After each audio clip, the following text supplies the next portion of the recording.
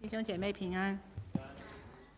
今天的读经文是路加福音5章1到11节，还有27节到32。耶稣站在革尼撒勒湖边，众人拥挤他，要听神的道。他见有2只船弯在湖边，打鱼的人却离开船洗网去了。有一只船是西门的，耶稣就上去，请他把船撑开，稍微离岸，就坐下，从船上教训众人。讲完了，对西门说：“把船开到水深之处，下网打鱼。”西门说：“夫子，我们整夜劳力，并没有打着什么，但依从你的话，我就下网。”他们下了网，就圈住许多鱼，网险些裂开，便招呼那只船上的同伴来帮助。他们就来把鱼装满了2只船，甚至船要沉下去。西门彼得看见，就俯伏在耶稣膝前说：“主啊，离开我，我是个罪人。”他和一切同在的人都惊讶这一网所打的鱼。他的伙伴西比泰的儿子雅各、约翰也是这样。耶稣对西门说：“不要怕，从今以后你要得人了。”他们把2只船拢了岸，就撇下所有的，跟从了耶稣。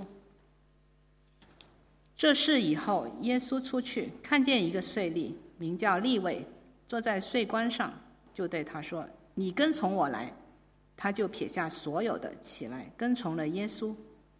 利未在自己家里为耶稣大摆宴席，有许多税吏和别人与他们一同坐席。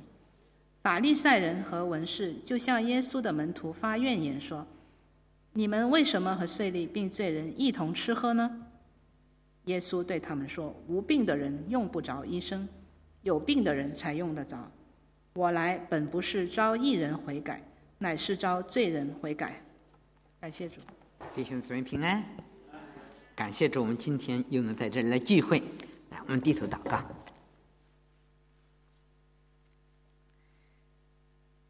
亲爱的天父，我们感谢你，我们赞美你。我们的心应当是何等的感恩！当想到世界各地的瘟疫都在流行的时候，我们能在这里来自由的赞美你、敬拜你。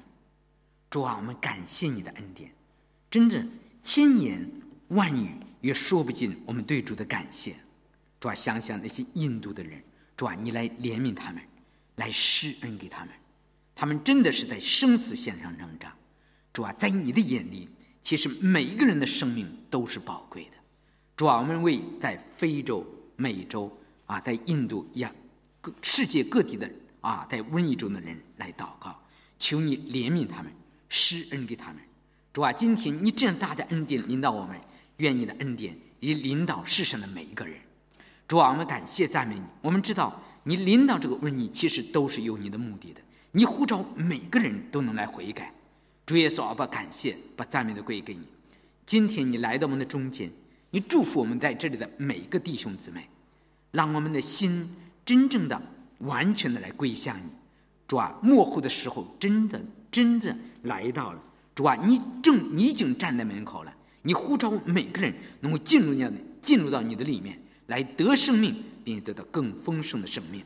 谢谢主你的生命充满我们每个人，让我们讲的听的都为一个生命所感。谢谢主，听我们的祷告，奉主耶稣的名求，阿们。我们以后呢，我们这就开始呢学这个路加福音，因为我们这是跟着英语堂的过来的一听。我们今天的题目呢是2个呼召。这呼召在圣经里呢呼召呢是非常重要的，非常重要的。我不知道弟兄姊妹，你觉得在你的生命中有什么特殊的呼召吗？你有没有想到你知道在圣经中那些使徒还有先知，那都是被神特别呼召出来的。你想耶利米，像以赛亚，像以西结，是吧？他们在服侍神之前，那在他们生命中其实都有一个非常明确的，而且是一个非常荣耀的呼召但是并不是所有的人都能听呼召的话，是不是有的听话，有的不听话，就像约拿一样，神呼召了他了，他还逃跑，是不是但是神认识我们每一个人，神认识我们每一个人。圣经说他的恩召和拣选那都是不会改变的。如果神呼召了你，他永远都不会放弃你，懂了吧？因为他知道你，无论一个人他自己多么的背逆，就像约拿一样。我们一个朋友他叫的小孩约拿，我想将来想千万不要像约拿那样，懂了吧？但是你知道吗？无论我们这个人怎么样，其实根本不在乎我们人的作为，而是在乎那个招人的主，懂了吧？神的恩赐和呼召都是绝对不会反悔的。我们今天呢，看看耶稣在这里的两个呼召，一个是呢，耶稣呼召彼得。其实你知道吧？从今天我们这个经文看呢，其实这已经是耶稣第二次来呼召彼得和他的兄弟，还有这4个兄弟，还有雅各、约翰，懂了吧？耶稣呢头一次呼召呢，记载在马太福音第4章。那时候18节说，耶稣在加利利海边行走，看见弟兄2人，就是呢称呼彼得的西门和他兄弟安德烈在海里撒网，他们本是打鱼的。耶稣对他们说：“来跟从我，我要叫你们得人如得鱼一样。”他们就立刻舍了网，跟随了他。从那里往前走，又看见弟兄2人，就是西庇太的儿子雅各和他兄弟约翰，同他们的父亲西庇太在船上捕网。耶稣就招呼他们，他们立刻舍了船，别了父亲，跟从了耶稣。你知道那时候耶稣在加利利各地各会堂里教训人，传讲天国的福音医治百姓各样的病症。那是有好多的人从加利利、低加波利、耶路撒冷、约旦河外都来跟从他，这么多的人来跟随着你知道吧？耶稣真的对这些百姓充满了怜悯他说做工的人少要收的庄稼却那么多他看见这么多的需要，是不是在这个时代同样是，你知道吧？我们信主的进入到教会的人还是非常少的人。其实在这个世界上还是需要很多的工人。我不知道是不是你听见过神的呼召。因为说你知道这最初的门徒呢，当神来呼召他们的时候，我也不知道为什么他们现在呢其实又都回去打鱼去了。这时候呢，耶稣呢在哥尼撒勒湖边，就其实这个哥尼撒勒的这个湖呢还是加利利海，它叫的名字不一样结果呢，你看众人都来拥挤他，要听他的道。这时候一定有很多人来跟随耶稣，是不是耶稣一个人他根本就忙不过来，懂了吧？他需要帮手，不是耶稣不能做，是吧？不是耶稣的，他实在是需要那些与他同工的人，其实你知道我们每一个人都是神所特别选召的只是有很多人在世界中忙碌，他听不见神的呼召。有的人呢顺从了神的呼召呢，后来又来不知道什么原因又回到世界去了，就像彼得和他的兄弟一样你知道吗？其实做神工作的还是神自己，你懂了吧？其实我们这人呢都不过是一个器皿我们只是与神同工的，神才能是那个瓦器中的宝贝，我们只不过是瓦器一样，是不是你像彼得，他不过是个渔夫，是不是他没有接受多少的教育，也不一定有多少的涵养。你自己看看彼得，其实在这12门徒呢，他说话最快的，懂了吧？他有什么就说什么。其实我们就是中国人说就是个大老粗，懂了吧？他跟着耶稣做了一阵传道的工作之后也没有看到最初耶稣说我要叫你得人如得鱼一样，是不是其实他知道他这么多年在海里撒网打鱼，他知道加利利海的鱼是多的是吧？一捞一大把，那得人多么难呢？是不是你要想真正让一个人信主多难呢？是不是有的常常说我们自己也是熬很多年的功夫才真正的认识一点真理，你知道吧？我想可能到后来他给他兄弟安德烈就按着说，你看兄弟跟着耶稣他们干这一行我看着也没多少前途，懂了吧？你这么多天来也没多少人来跟随他，在这里还白白的担任功夫，我看着咱们还回去打鱼去吧，你知道吗？至少咱们家里至少有吃的有喝的，能够照顾父母照顾家庭，是不是后来呢他就悄悄地带着弟兄呢离开海边回去打鱼去了。过了不久，雅各和约翰怎么样？看见他兄弟俩都跑掉了，怎么样？他们也找个机会偷偷的溜了。你知道吧？他们回去了以后，他们巴不得马上来能够补回那个耽误的功夫来，是吧？他们连夜呢就出去打鱼去了。他们知道这海里哪里的鱼出没，凭着他们在过去在海上工作的经验，他们以为一定是到了海上捞着一把怎么样就能满载而归。哪里知道呢？现在不一样了，是不是啊？他们辛勤的忙了整个的一晚上，不知道为什么那么奇怪，这一次连一条鱼也没有打着。你懂了吧？信主之前你爱世界，可能世界给你好多东西，当你真正的神拣选你要再爱世界那世界都不喜欢你了，因为知道你是属神的，懂了吧？你知道吧？他们你想他是职业的打鱼的人，是不是啊？下了一晚上的鱼，他不可能一条也没打着，竟然他是一条也没打着，不仅没有打着鱼呢，那个渔网上呢是烂泥烂草，是不是呢？天亮了呢，他们只好希望预备呢晚上出海的时候再一次出航，再一次使用。他们哪知道怎么样？耶稣怎么样来到海边来怎么样来寻找他们，知道吧？耶稣来到海边的时候，其实海边你可以想象当时加利利的海边多少的渔船呢，是吧？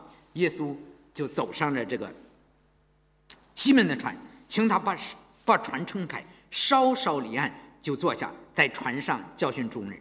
你知道无论耶稣走到哪里都有很多跟随的人因为人们的心里每个人跟随耶稣都有他心灵的需要，每一个人，因为每一个人说白了没有耶稣，我们都会感到生命是虚空的。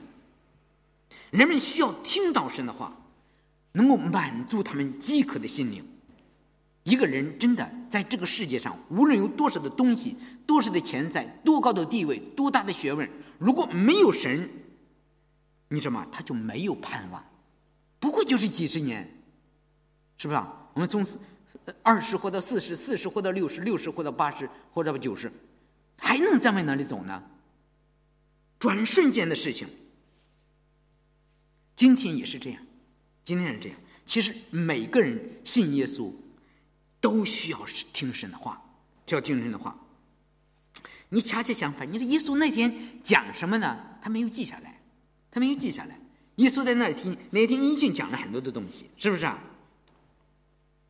我想耶稣也是告诉听的人，你就是每天就是忙于我们这个今生的生活，挣钱养家发财致富，难道这就是人生的全部吗？你有饼吃，有鱼吃，有吃有喝，人的心灵就满足了吗？这一切都不过是暂时的今生的东西，它只能满足你这个肉体的需要今生的一切你没有看到吗？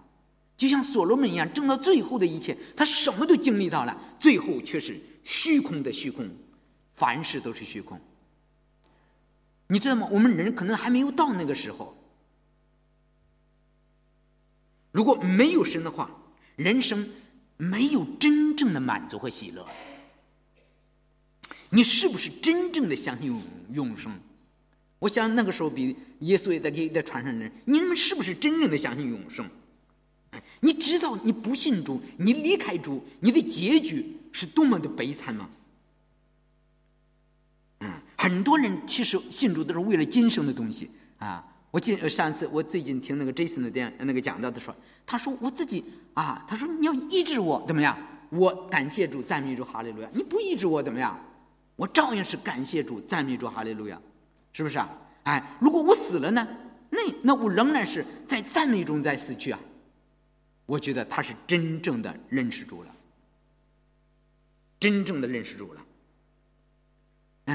我们信主不单单是为了今生的一切吃得好喝得好，而是真正的我们将来离开这个世界，永远的与主同在，那个才是我们永恒的归宿，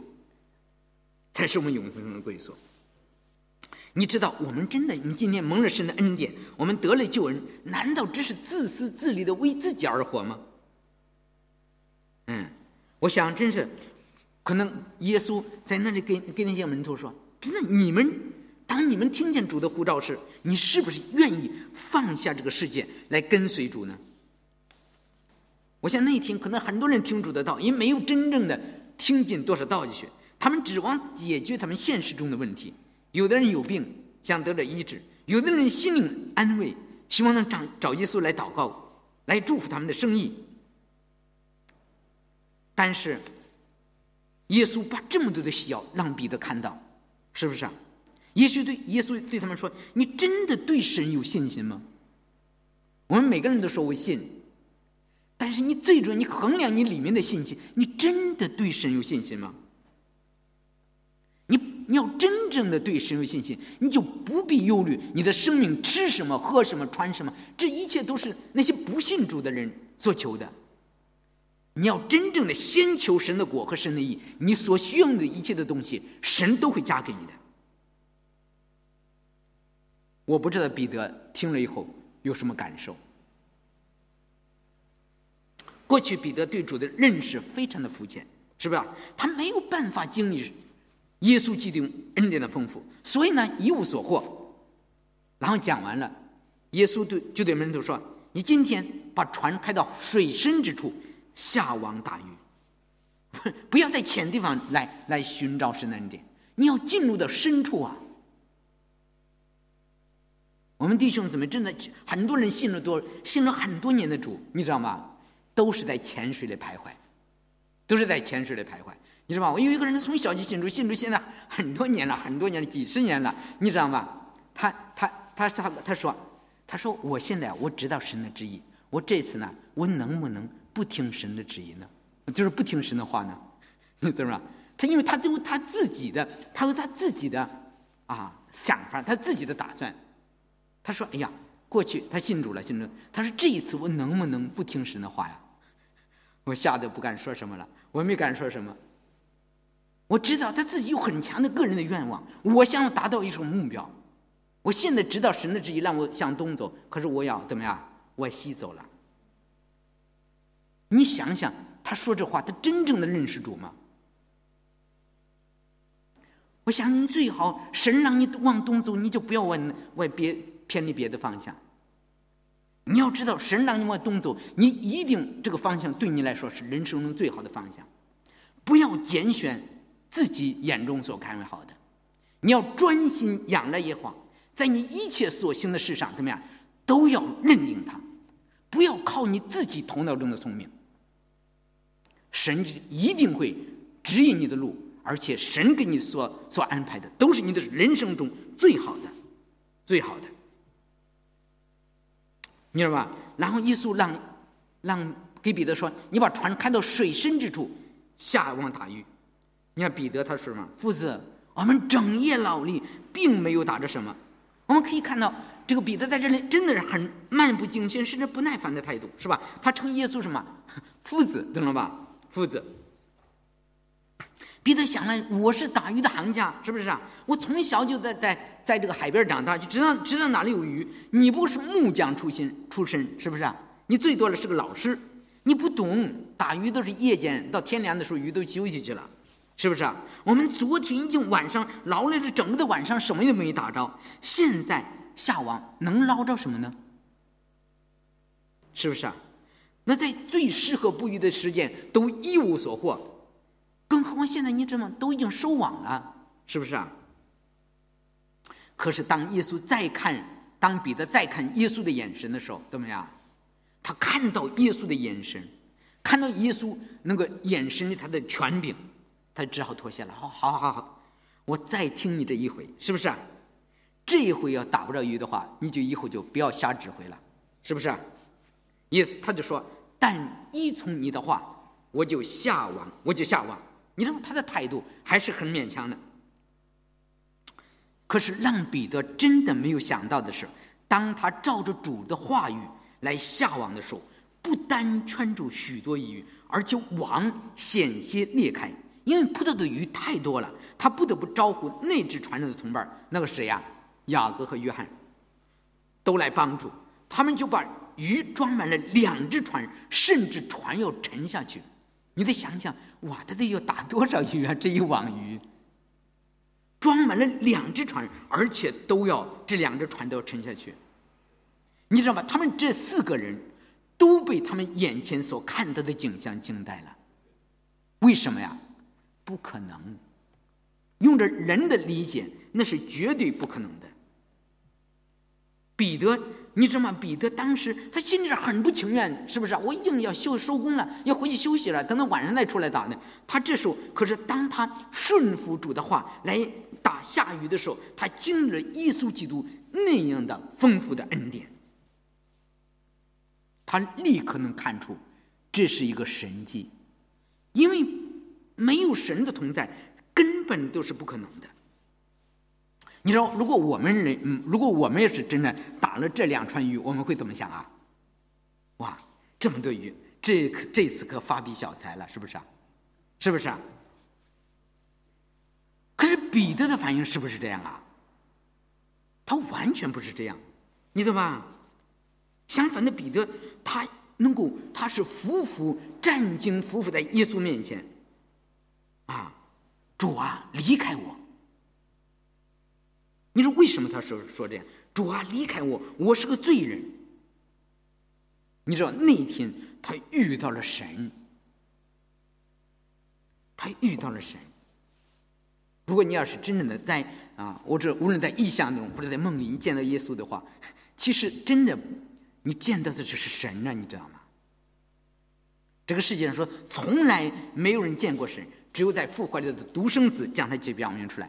但是其实主还是向我们显现的，你知道吗？那次彼得他知道在他面前的，他是在那个时候是一个遇见神。你看在圣经中每一个遇见神的人怎么样，都匍匐战惊在神的面前。就像以赛亚时的时候，当以赛亚一看见神的荣耀，马上说我灭亡了，祸在我灭亡了，因为我是嘴唇不洁的人，又住在嘴唇不洁的民中。你看彼得在这里也是这样，主啊，你离开我，我是个罪人。为什么？我担当不起你的荣耀。你看到彼得在下网之前称耶稣是什么？夫子很好，只不过这个老师是不是？现在马上改口称耶稣为主。格林多前书那里说，一个人如果不是被圣灵感动，他就不会称耶稣为主的，他是不会称的。而且是主啊，离开我。为什么要主离开我？我们每个人都不是希望我得着神的同在呀，是不是啊？为什么彼得要离开他呢？如果是我的话，说主啊，下次你一定要坐在我的船上，是吧？你坐在我船上，我每天可以打这么多的鱼，是不是啊？但是彼得在圣灵的光照下看到了他的罪。你说他有什么罪啊？彼得，我不知道他有什么罪。是不是他耶稣呼召了他，给他那么的恩典，他悄悄怎么样？悄悄的溜了，是不是呢？是不是？还是因为耶稣说你下网打鱼，他觉得你算什么呀？是不是？你根本都不懂打鱼，你还得指使我，是不是？是不是他下鱼大网，他说你根本我今天可能什么也捞不到，我晚上了一天晚上了我都捞不到什么，现在还能捞什么呢？不管怎么样我们不知道，但是彼得立刻看见了神，就看见了自己的罪。每个人都这样。为什么我们都觉得哎呀我是个好人，是不是啊？我从来做的事每个人都看着都是好，别人都说我好，我觉得我好。你知道吗？你是没有遇见神啊。当你真正的遇见神的时候，你一切的好都是垃圾了。你自己手中所行的一切的义，你觉得好，在神那里都是污秽不堪的烂布。你知道吗？一个真正蒙召跟随的人，都是非常的感觉自己是卑微不配的罪人。其实耶稣啊，你知道吧？耶稣就是使用那些个认为自己不配的罪人来为神得人，这就是神的奇妙了。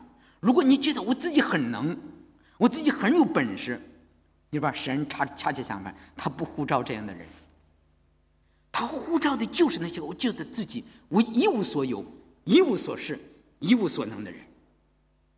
你知道，一个人如果他觉得我自己还挺不错，我自己还挺有本事的，其实他证明他没有真正的认识主，是吧？认识主。你看到耶稣的恩典是何等的浩大，他就是要呼召像我们这样的罪人来跟随他，来服侍他。其实我们很多人呢，却是极力的逃避神的呼召。其实在圣经中啊，不仅在圣经中，在教会的历史上，其实很少人是真正的说我自己愿意完全的放下了为主的。其实都是主来一直的呼召他，他一直的逃避。很多人都这样，后来都逃不出去了。就像张伯利是一样，是不是啊？我想大家听过张伯利的见证，都是没办法的，被神逼到脚上了，他没办法才是跟随主。我们很少人是说真的我愿意我自己完全的放下，把一切完全的摆在主的手中，来听从主的呼召。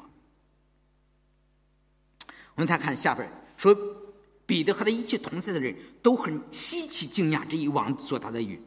他的伙伴西庇太的儿子雅各、约翰也是这样。耶稣对西门说，不要怕，从今以后你要得人了。你知道彼得求主离开他，但是主呢却反过来去呼召彼得来跟随他。耶稣说，你不要害怕。你知道，你可能我们没有办法理解彼得当时的心情，你知道吗？其实彼得好多次，你知道吧，在山上的时候也是这样，你知道吧？当耶稣走到变形山里，你想是吧？他们正在跟耶稣在一块的时候，突然耶稣在他面前的吧，形象改变了，形象改变了。那个时候，他才瞥见一瞥耶稣在天堂里的荣耀。同样，其实彼得在这儿的时候，也是耶稣把他的神性彰显出来。他知道他遇见了神，当你遇见了神的话，你没有个不害怕的。所以耶稣安慰彼得说，你不用害怕，从今以后你要真正的得人了，是不是啊？他们以前是靠着打鱼得胜，现在耶稣呼召他放下这渔网，放下这渔船，来放下自己的职业，来跟随主，来做得人的工作，是吧？把人带到神的国度里。其实这个才是更有价值的。其实我们每个人都是这样，我们在想得人之前，我们自己先要被主来得着。你自己都没有真正的得着主，你很难去为主得人。结果呢，这些门徒就把所有的撇下，他们就把2只船拢了岸，撇下所有的跟随了主。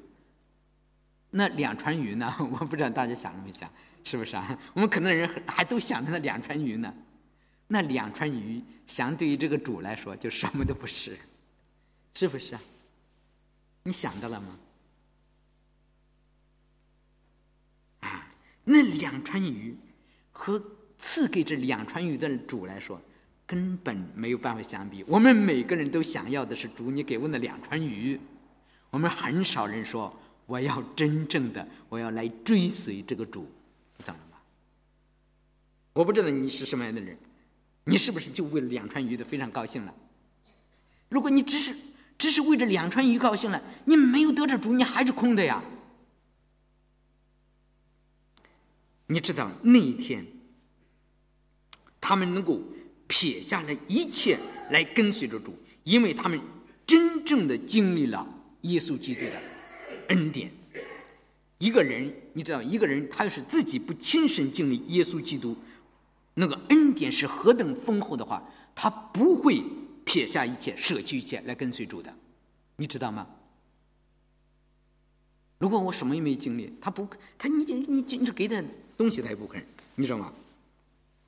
在这个时候，你知道吧？彼得、安德烈、雅各、约翰，他们知道，哇，打鱼我不过是为了养家糊口，希望这些个东西，这个事情其实没有永恒的价值。如果你想让彼得当时即使成了亿万富翁，现在加百农那里还有他的钱财吗？2000年过去了，是不是啊？你记得吗？后来啊，一个人叫什么多马，我记得是多马，另一个多马，他跟着这个谁，跟着保罗去传道，他因为贪爱现今的世界，就离开保罗，往帖撒罗尼迦去了。我不知道多马那后来挣了多少的钱，成了多少的富翁，现在那个多马的钱在哪里呢？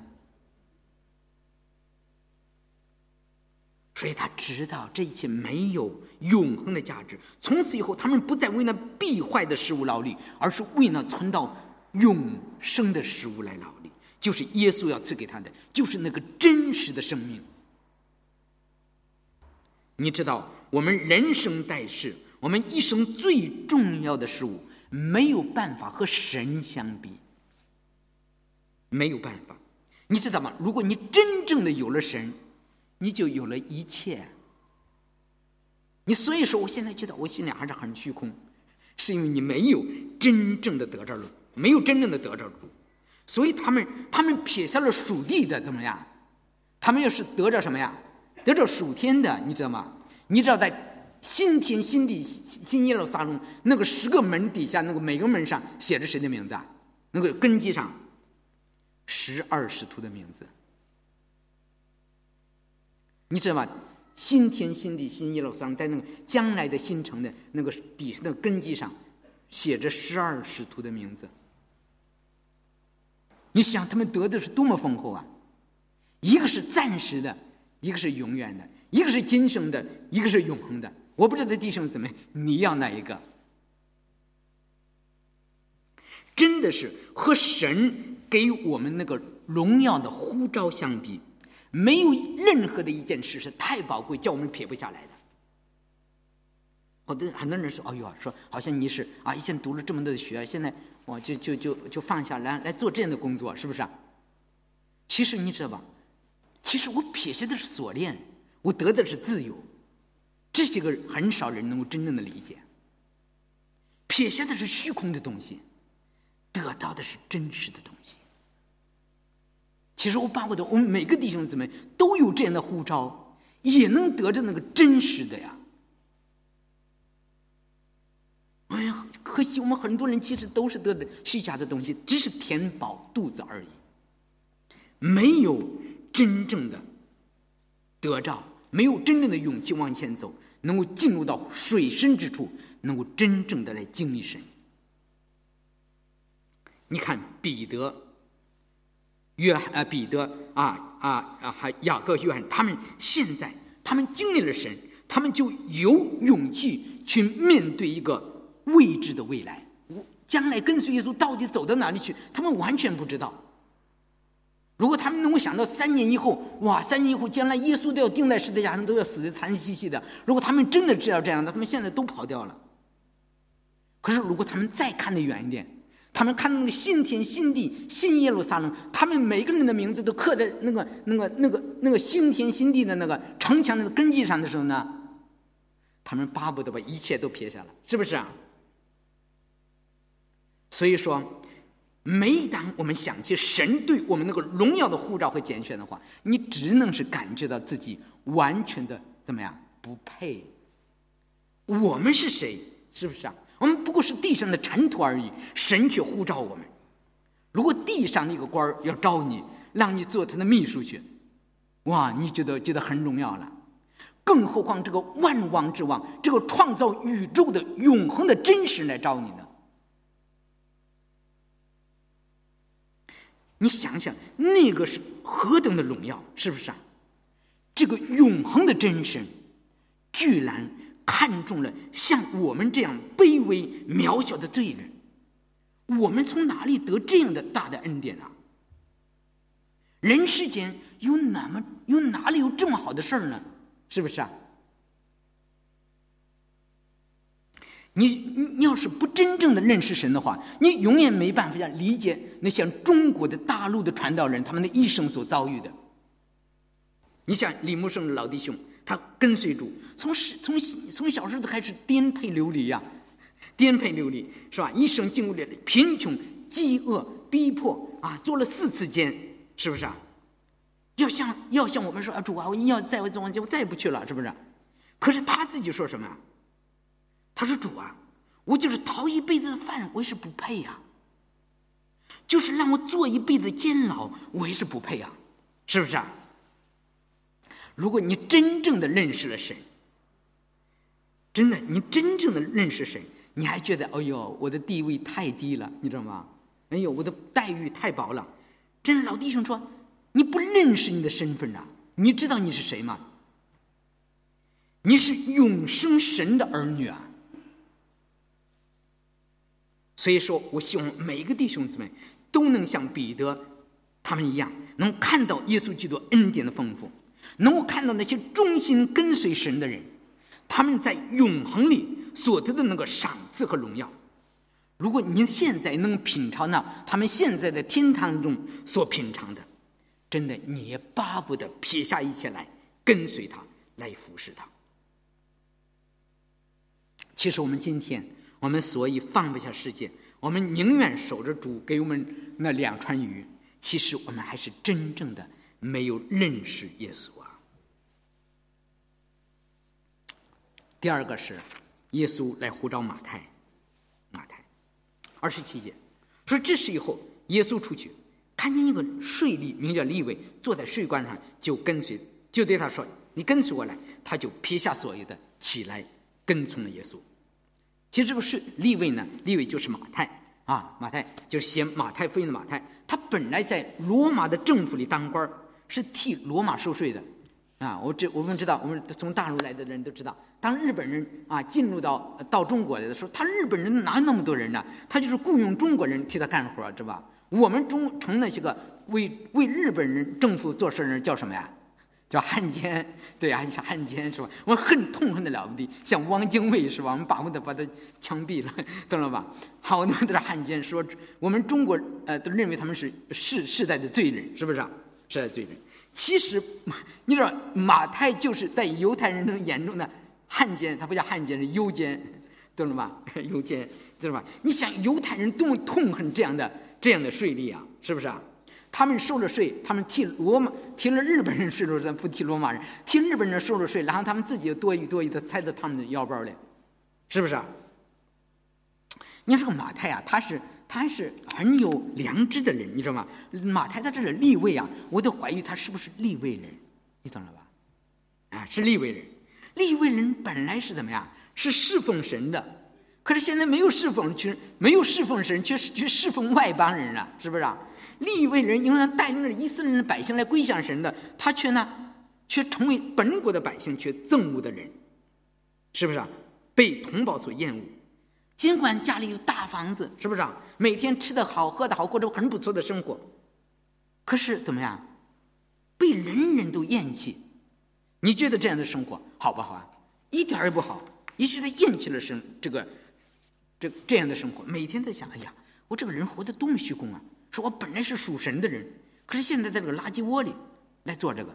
那天我想他闷闷不乐地坐在那个税关上，正等着人来交税的时候，这时候结果上来的是耶稣，他满有耶稣也给他交给他一大笔钱，怎么样？可是耶稣怎么样来要他的命呢？是不是啊？耶稣来要他的生命的。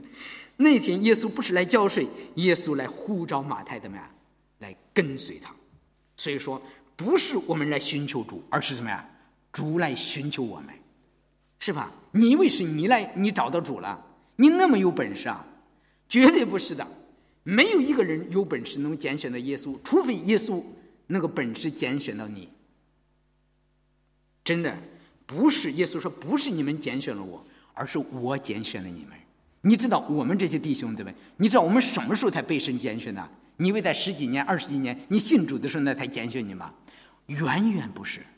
圣经说神在创世之前就拣选了我们，多么大的恩典啊！多么大的恩典啊！很多人在生活中遇到一些难处啊，不信主了，你傻了呀！神在创世之前就预定把他的爱，把他全部的爱给你，把他的生命来给你。你想想这是多么大的恩典啊！你知道一个人如果没有神的呼召，他是没有办法来跟随主的，是不是啊？如果马太如果坐在那里，如果耶稣不来找他永远就在那个税关里怎么样来收税。可是真正的当耶稣的呼召一来，马太怎么样立刻就撇下了税关，跟随了耶稣。可以说马太啊，他为了跟随主，他要比彼得来说要付出更大的代价来。你觉得是不是啊？你看彼得等到耶稣死了，耶稣死了以后，他马上就去打鱼去了，懂了吧？耶稣是不是马上就打鱼？他没事干了，我可以打鱼，还继续的挣钱。你想马太，他还能不能到税关上去再收税啊？那罗马人早气坏了，是不是？本来好不容易把招来，你现在不替我收税，结果跑掉了，他再也回不到税关了，懂了吧？可是马太离开了税关，他进入了什么？进入了天堂，进入了天国呀！你觉得马太他傻吗？他才不傻呢，是不是啊？马太失去了可观的收入，你知道吗？他能得到耶稣的丰富。他失去了地上舒适的生活，他在耶稣里面找到了真正的生命。我们人都是在地上就是过一个好的生活，短暂的生活，你需要找到那个真正的生命。英语都是一个词，都是 life， 但这个 life 跟 life 不一样，懂了吧？你是要地上的这个 life 这个生活，还是要天上那个生命？这取决于我们每个弟兄姊妹。真的，你要真正的信主，你要真正的跟随他，你脱下的是锁链，你得的是自由。你知道利未，你知道他跟随主，他不是空心的，知道吧？哎呀，好，哎呦，太舍不得过去了。如果你这样的态度，耶稣根本不呼召你，他不是不得已的，是吧？我们在国内好多的人啊，这跟随主都流泪叹息的，我这那么好的好差事都被耶稣给拿掉了。但是马太不是这样，他跟随主不只是甘心的，而是欢欢喜喜的。他从今天开始，我就要告别过去的旧生活，我开始在基督里面过一个全新的生活，做一个跟随主的生活。结果他在自己家里大摆筵席，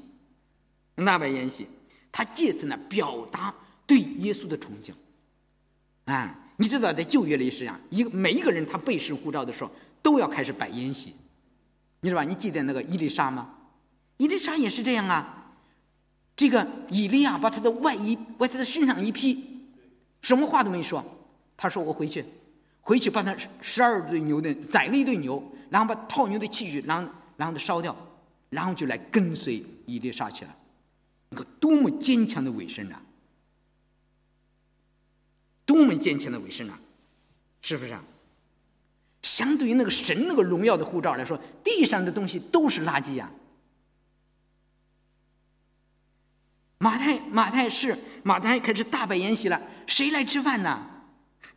那正统的人没有一个愿吃马太的这个饭，是不是啊？觉得他的饭恶心，他饭不是好来的，他们不去吃，是吧？所以呢，马太请到的都是那些个正统的犹太人所不吃的那些税的那些罪人，他们呢和耶稣与他的门徒一同吃饭，耶稣才不管那个呢，是不是啊？结果法利赛人和文士就向耶稣的门徒发言说，你们为什么和税吏并罪人一同吃喝呢？是吧？他们其实最重要责难的是耶稣。如果耶稣是个属神的人，耶稣他就应当洁身自好，远离罪人，是吧？耶稣呢却跟这些罪人打交道，是吧？他哪里知道这正是耶稣的使命，因为耶稣怎么样，就是要把他的百姓从罪恶里拯救出来。你不进入罪人中间，你怎么能救罪人呢？你知道耶稣自始至终都和罪人在一起，是吧？耶稣就是到了十字架上，挂在十字架上的时候，两边一边一个还都是罪犯，你看到了吧？你知道吗？我们每时时刻跟随耶稣都意识到，我是个罪人啊，真的是罪人一个，真的。法利赛人他们不认识耶稣，他抱怨耶稣和罪人并税吏一同的吃喝。其实这正说出耶稣的救恩是何等的丰满。耶稣就是来拯救像马太、像你、像我这样的罪人的。耶稣对他们说，无病的人用不着医生，有病的人才用得着。一个人必须承认有病，他才会到医生那里去寻求帮助，寻求医治。一个健康的人凭什么去找医生啊？是不是啊？他傻了。同样，一个承认自己有罪的人才会到耶稣基督里面，才接受他的恩典。而那些没有罪的人啊，法利赛人呢，他只看见税吏和罪人身上的罪，怎么样？看不见自己的罪，所以呢，他们得不着神的恩典。他们自以为没有病，却是他们自己里面恰恰他们同样是在灵里有病的人，是不是啊？一个外表敬虔，里面却充满了嫉妒、自私，这样的人，在神的眼里怎么样？给税吏、给罪人毫无区别，甚至比他们更糟糕，是不是啊？你想，耶稣说无病的人用不着医生，有病的人才用得着。你看，如果你走在街上，你看见一个流血流脓，是不是又脏又臭的病人，你怎么样？你本能的怎么样？就厌恶，是不是？你天然就看这个就恶心，是不是？可是当这一个病人来到一个医生的面前的时候，这个医生什么态度啊？如果医生也厌恶，那坏了，这个人就没治了，是不是？一个好的医生，当一个有罪又臭的人来到他的面前的时候，他什么呀？他医生的职责是要恢复他的健康，而耶稣就是这样的大医生，他是带着医生对待病人的态度来拯救我们，他不是以法官审判罪人的态度来对待我们的。耶稣是满有恩典的神，所以耶稣说，你知道吗？耶稣他是来恢复我们的健康，恢复我们灵里的健康，恢复我们的生命，恢复他最初造我们的那个美好的样式，知道吗？我们每一个人到最后，不管我们今天长得怎么样，最后神要恢复你的形象，是他最初造你的那个完美的样式。我们现在怎么样？已经把这个形象怎么样？已经因为犯罪都丢失了。耶稣说，我来本不是来招义人悔改，乃是招罪人悔改。一个义人他不需要悔改，耶稣是什么？是来呼召罪人。最重要，很多时候我们把自己当成义人，可是圣经说没有义人，连一个也没有。耶稣呼召的每一个人都是罪人。彼得怎么样？彼得自己说，主啊，离开我，我是个罪人。马太怎么样？马太说，别人说他是个罪人，是不是？我们每一个被神呼召的都是罪人，没有一个例外。如果你要是觉得哎呀我是义人，那你还没有办法去得到神的救恩。神的救恩，我们知道在教会里，我们每个弟兄姊妹都一样，是不是？我们都在这个成圣的过程当中，就是耶稣亲自拣选的12个门徒怎么样？是不是？到最后那一天的时候，他们还在争论谁伟大，是不是？我们有的时候想，哇，彼得他跟随耶稣3年多，最后他才3次的不认主，太不够意思了，是不是？其实是我们不认识我们自己。如果我们处在彼得的境遇我们还不如彼得呢，是不是？还不如彼得呢。法利赛人看见主的恩典临到那些不配的罪人，就心怀不平。其实我们每一个人都没有办法靠着自己蒙到神的恩典。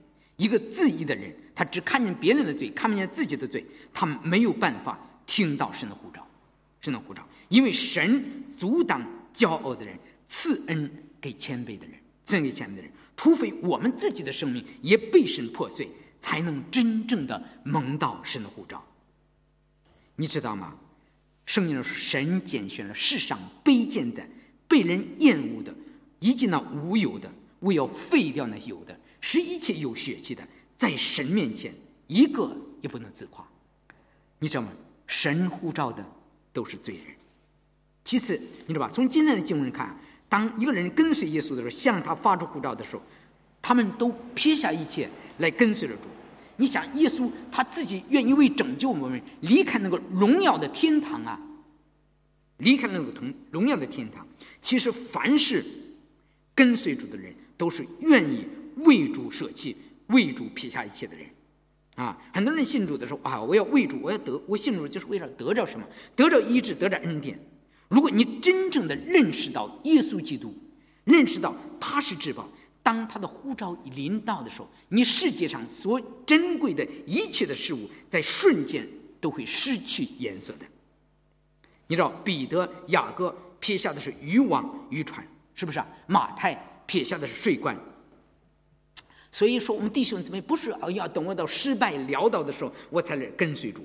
你知道彼得是他的一生中不虞最多的时候，他的事业啊最成功的时候，他撇下一切来跟随主，是吧？马太跟随主呢，是在丰盛的税关上。保罗呢？保罗为了得着主，他看万事如粪土。摩西呢？为了得着主怎么样？他撇下的是王子的位分。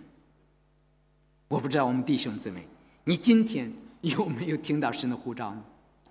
如果你听到了神的呼召，你愿意为主撇下什么呢？好，我们低头祷告。亲爱的天父，我们感谢你，我们赞美你。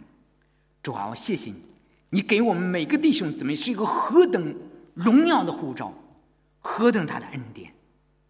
主啊，但愿今天你借着圣经，借着我们的分享，向我们每个弟兄姊妹的心灵说话，让我们学会撇下一切来跟随主。不仅说撇下外边的世界的东西，连我们的心中的一切那些个乌七八糟的东西，也完全的撇在主的脚前。主啊，那些个我们的心中那些个得失、那些怨恨、那些高低，都完全的撇下。我们为了主来撇下一切，来跟随主。让我们看到神你在耶稣基督里所赐给我们的恩典和赏赐是那样的丰厚，我们愿意放下一切来跟随你。主耶稣，我感谢赞美你，你来听我们的祷告，祝福我们的教会，施恩给我们每个弟兄姊妹，奉主耶稣的名求，阿们。